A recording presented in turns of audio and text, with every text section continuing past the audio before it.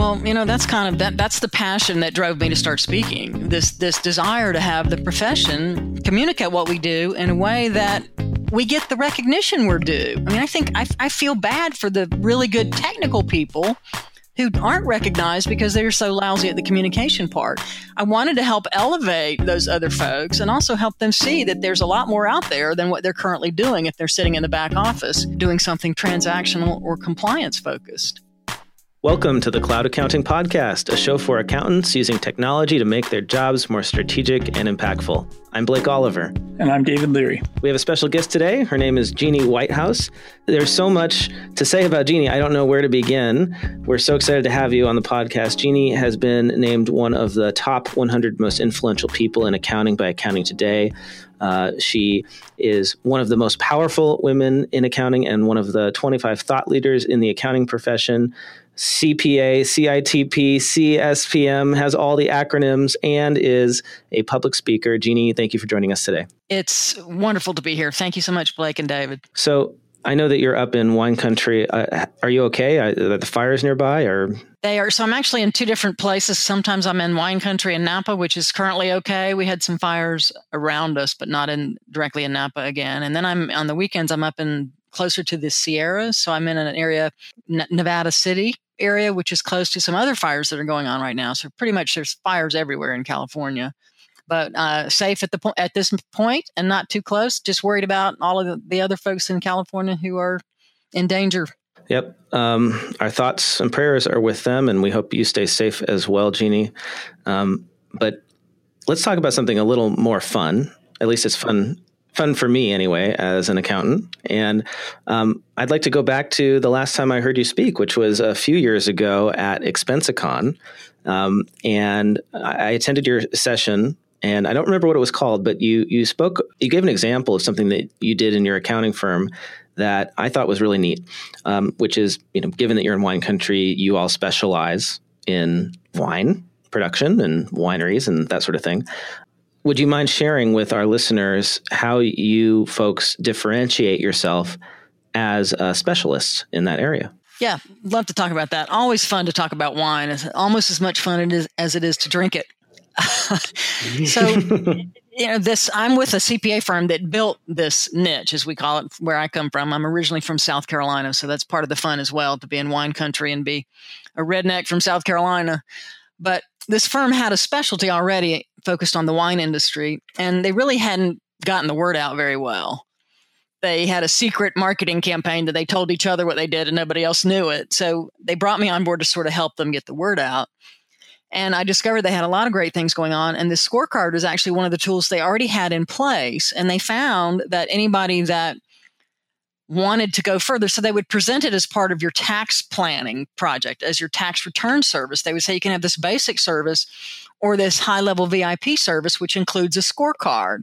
And the scorecard is going to include benchmarking data of your peers. And this is peers in Napa Valley. So it's our other clients that are also wineries. So it does two things. One, it lets them benchmark, but it also says we work with a bunch of other people just like you. So it gives them some comfort that we even have that many clients that are also wineries. And we find that, the majority of people really want that scorecard more so than the tax return. And they're calling us, is it ready yet? Is it ready yet? Is it ready yet? And it's a real attention getter. It's valuable information. And it's presented in a way that's very visual. And so they really respond to that. This is particularly business owners who don't want, they don't want to read a black and white financial statement. They don't want to dig through a bunch of detail stuff.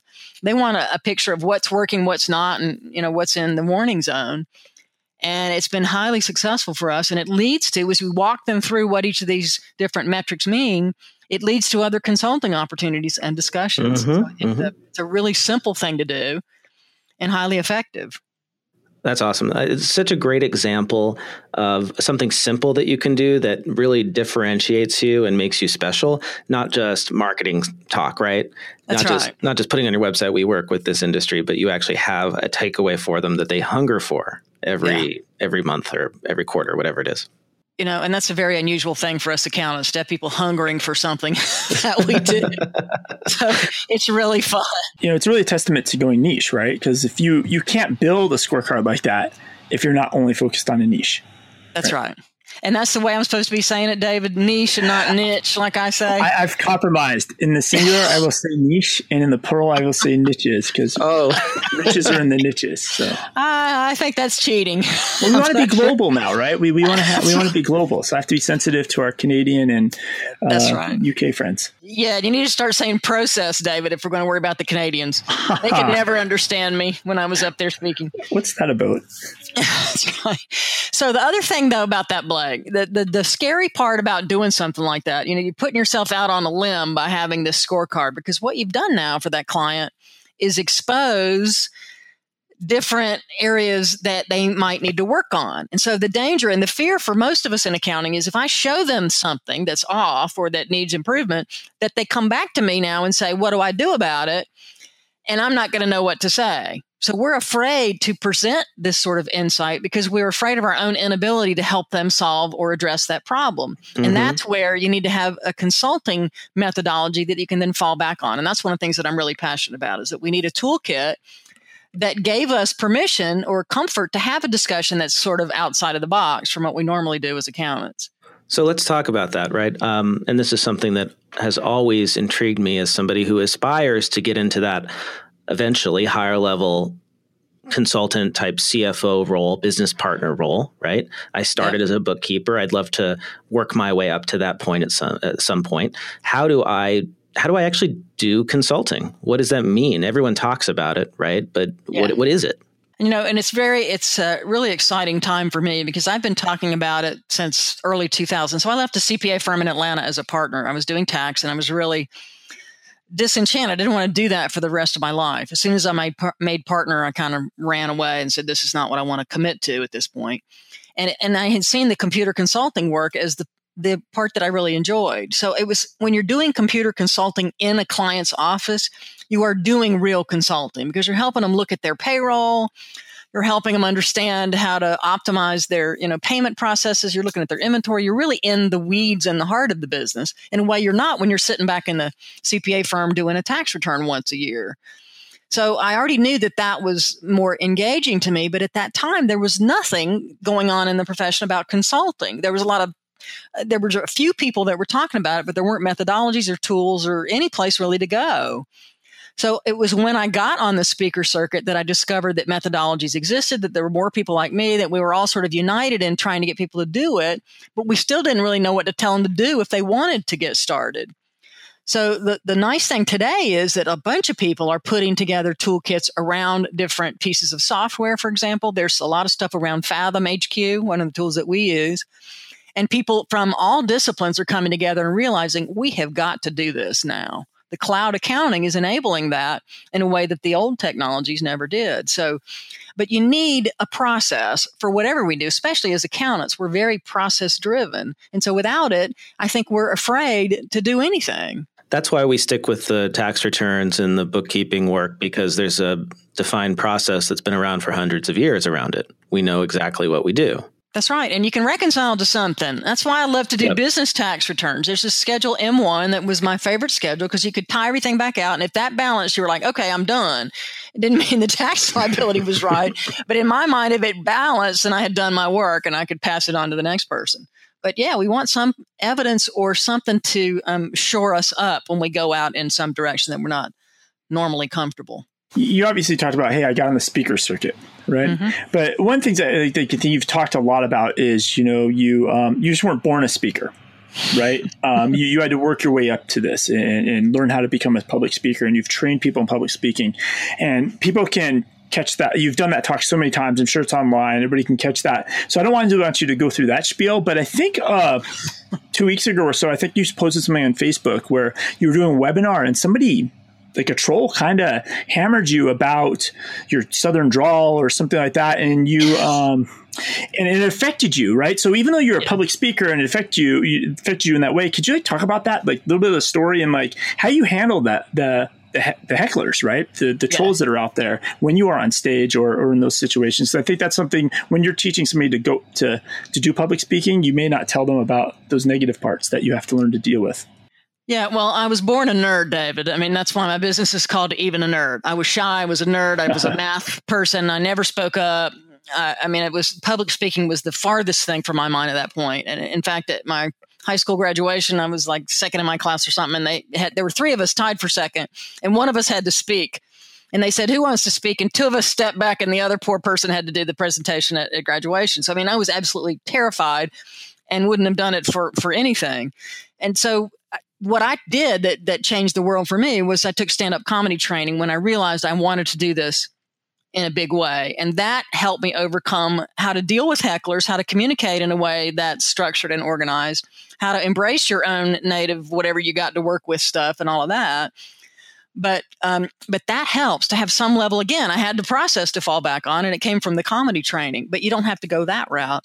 You can get there other ways. But I don't think if you're a true artist, and I think we're all artists in some area of the work that we do, whether you're publishing a podcast or writing an article or standing up for 5 minutes and talking about something, what holds us back is the fear of judgment. We're afraid if we put something out there that somebody's not going to like it, that somebody's going to not like us, that somebody's going to say, well, you shouldn't have said this or something like that.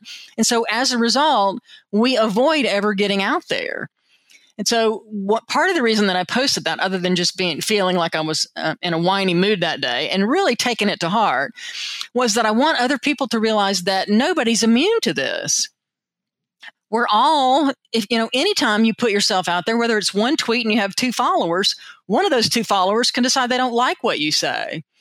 And so part of this, engaged world that we live in is that we have to be willing to accept that risk and to be passionate enough about whatever it is we're saying that we're willing to take those spears and arrows or whatever gets cast at us and overcome them. But we still have to realize that we are human, that we still don't want people to not like us. And we have to be willing to do it anyway. And when you get to that point, it makes a difference. And so, but the bad thing about webinars is that you have that little chat box sitting there and you see stuff pop up. And this guy popped up 3 things in a row, and they were all attack kind of stuff. And it was just in the middle of your, spiel that you have, it sort of just throws off your rhythm. But I was able to recoup enough. But then when I got off, I just obsessed about it for the rest of the day. And by writing it out, it cleared it out of my mind. And then I was amazed at how many people came in and commented. Yeah, it's sort of on webinars, it's sort of a double-edged sword to have that chat open. Sometimes it's better just to keep it closed and do your thing and not worry. But then what's great is if you can build some sort of back and forth rapport with people on the webinar, that's great. So you have to take that risk in order to get that reward. I will admit I've done, dozens, hundreds of webinars at this point, and I still get nervous before all of them. Oh, yeah. I'm nervous before everything. I mean, podcast doesn't matter. You want to present well and you want to say something that matters to people. And I think if you're not nervous, you just don't care that much. So I think it's not a bad thing. What you have to learn, though, with practice and 18 years of doing it is I can survive the fear. And I can also survive the bomb on stage. If in the event I get up there and nobody likes it, I can still survive that too, because of course I've done that as well. So you get more comfortable with the fear. It's the best advice I can give to somebody who wants to do it. Do you ever get over it? I don't. I can't eat anything before I speak. I'm always in the back going, oh my God, how can I escape? I am an idiot for doing this. What was I thinking? And then as soon as I get on stage, I don't know what happens, but it just goes away. As soon as I start, and as soon as I feel the connection with the audience, I'm immediately put at ease. It's a very strange thing for me. And then once that happens, it kind of calms. And then I can let go of that, clenching that's going on in my brain and let my thoughts form and flow. So it works like that. Do you think some of your public speaking changed how you interact when you're advising your clients and or even having value conversations with your clients? Like, has it affected those conversations positively, negatively? Do you just have more confidence when you have those conversations, those advising conversations, or do you think there's no impact? You mean in terms of having the skills to do public speaking, or the fact that I'm out there and that people know me? Which I think more having the skills, right? Like how does that trickle down into your client interactions? I think communication confidence impacts every single area of your life. In fact, when I was at Deloitte, so I started at Deloitte right out of college in tax. And I will never forget the review that I had at Deloitte, where the partner pulled out a list of all this, one of those pre-printed forms with all the things you're supposed to do well on. And I had gotten an F in every single grade. And he said, all of this is because of your poor communication skills. And he said it influences every single aspect of the work that you do, which I think is so ironic today. But I had so little confidence in my own abilities. And part of that was because every time I would do something as a CPA, I would get a list back of everything that I'd screwed up, right? We get review notes all day long. You're getting, this is wrong, that's bad, that's wrong, that's upside down. You put that, left out that comma, the double underlines aren't done the right way, whatever. So when you start out and all the feedback you get is negative, your confidence starts to drop and you start coming into the room with a kind of, I'm here, but I'm afraid you're going to yell at me voice. But you also don't want to call clients because you're not sure that you know anything. And so this whole confidence communication thing does impact every single thing that we do. So yes, when I'm confident that I can communicate clearly and then I can get my points across in a way that I think will resonate with people, it affects every aspect of the work that I do. And I think it's true for everybody. That's a great point about public accounting and the culture of public accounting not really helping people become good public speakers. I was at a conference yesterday or the day before, and Jody Padar was talking about how when she got her first job in public as a staff accountant, she wasn't allowed to talk to anyone for 3 years. That's true. That's the way it works. So how are you supposed to, as an accountant, build public speaking skills, even just one-on-one client interaction skills, if you can't talk to the client? It's ridiculous. That's what's part of what's wrong with the profession and the education that we get. Nobody teaches us how to communicate. We don't even talk about writing skills. I don't even think they do business writing in most accounting programs. I don't think anybody writes anymore. We can use voice recording. We don't have to write, but still, yeah. But I mean, it's crazy. Just send an emoji. Yeah, that's right. A calculator emoji or an abacus. That's all we need. It's a missing skill, and I think it's a real shame. And it's true. Yeah, you don't let staff people because you don't trust them to communicate. How awful is that? Yeah, and then suddenly they become a senior or a manager, and they're supposed to go out and talk to clients and sell, but they've got no training doing it. Yeah, they're supposed to become the world's best networker, the world's best salesperson, and keep track of all the technical stuff at the same time. And they have no basis for any of those skills. And then they make manager and they follow that traditional career path and they get into industry, right? They move over to be controllers or VP finance or whatever. And they've got the technical skills, but they've got no experience communicating with the other C-suite people, right?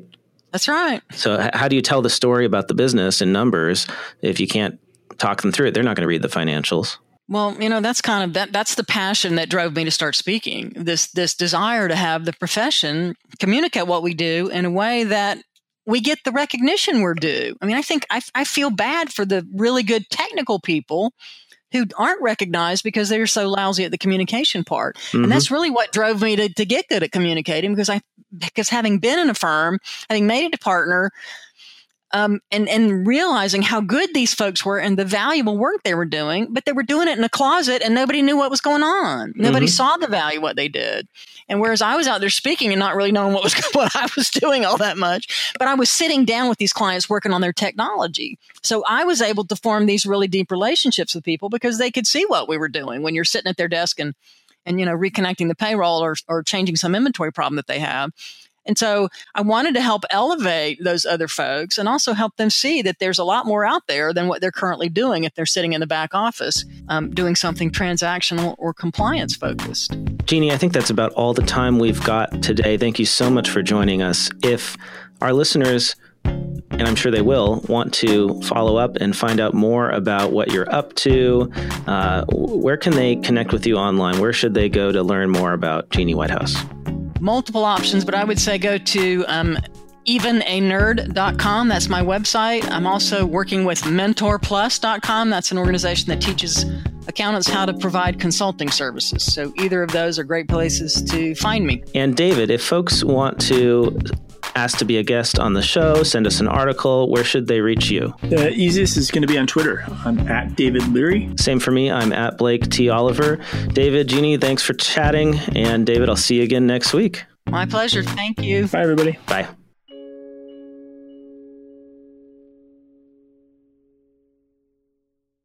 All right. So here's my story from wine country. So remember, I'm a redneck from South Carolina. I moved to California from Atlanta. So I actually moved out here with Sage. Sage Software hired me to take on one of their products and transferred me and my family from Atlanta to California. And then I left Sage and I connected with this CPA firm that does wineries. And it was a part-time relationship, and I've been doing it ever since. So I start out with them, and in order to get some context, because here I am with no wine knowledge or experience or anything, and I'm going, okay, I got to get really smart on wine. So I reached out to some friends of mine that had some winery connections, and actually ended up going to this little bitty winery and helping them harvest grapes from their little bitty vineyard. And so my husband and I went out there, and I kept telling him, don't embarrass me. Do not hurt yourself or do anything untoward in this vineyard, because this is my first experience. I want to get it right. I want to do all this right stuff. So we got in this vineyard, and they hand us these like plier scissor things, and we have to go trim the grapes off of these vines. And we spend the afternoon picking these things. And not 5 minutes into it do I not proceed to cut my own finger with the little scissor thing.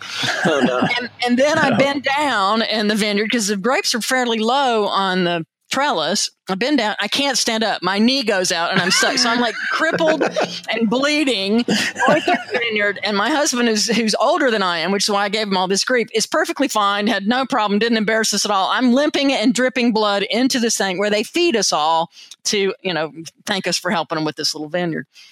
But so that was the first story that was my first experience in wine country. And then we go from there. They take us all the way through their process. They take us to their processing facility where they take the grapes and they put them in these big tanks. And then they have their winemaker come out and talk to us about what we've just done.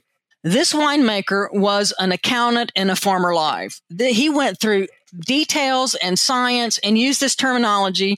And by the time he was finished, I had absolutely no desire to ever drink the stuff again. It was the most, it sounded like something that was in a test tube. I mean, it sounded horrible. It was like malactive fermentation, and it was just this and that, and all this stuff in the leaves and all this complete jargon.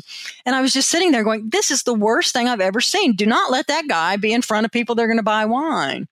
Well, from that experience, I was able to leverage a connection between the way people talk about wine and the way we accountants talk about the work that we do. And I use that now every time I speak to wineries.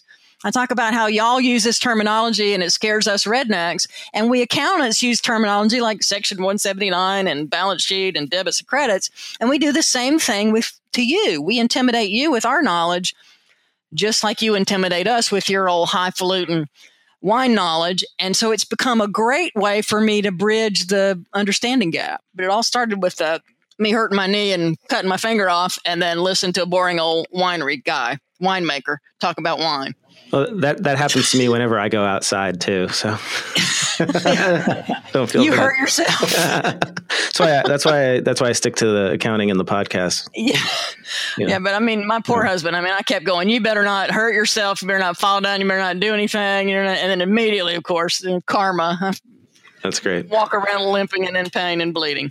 So that vintage has my blood in it.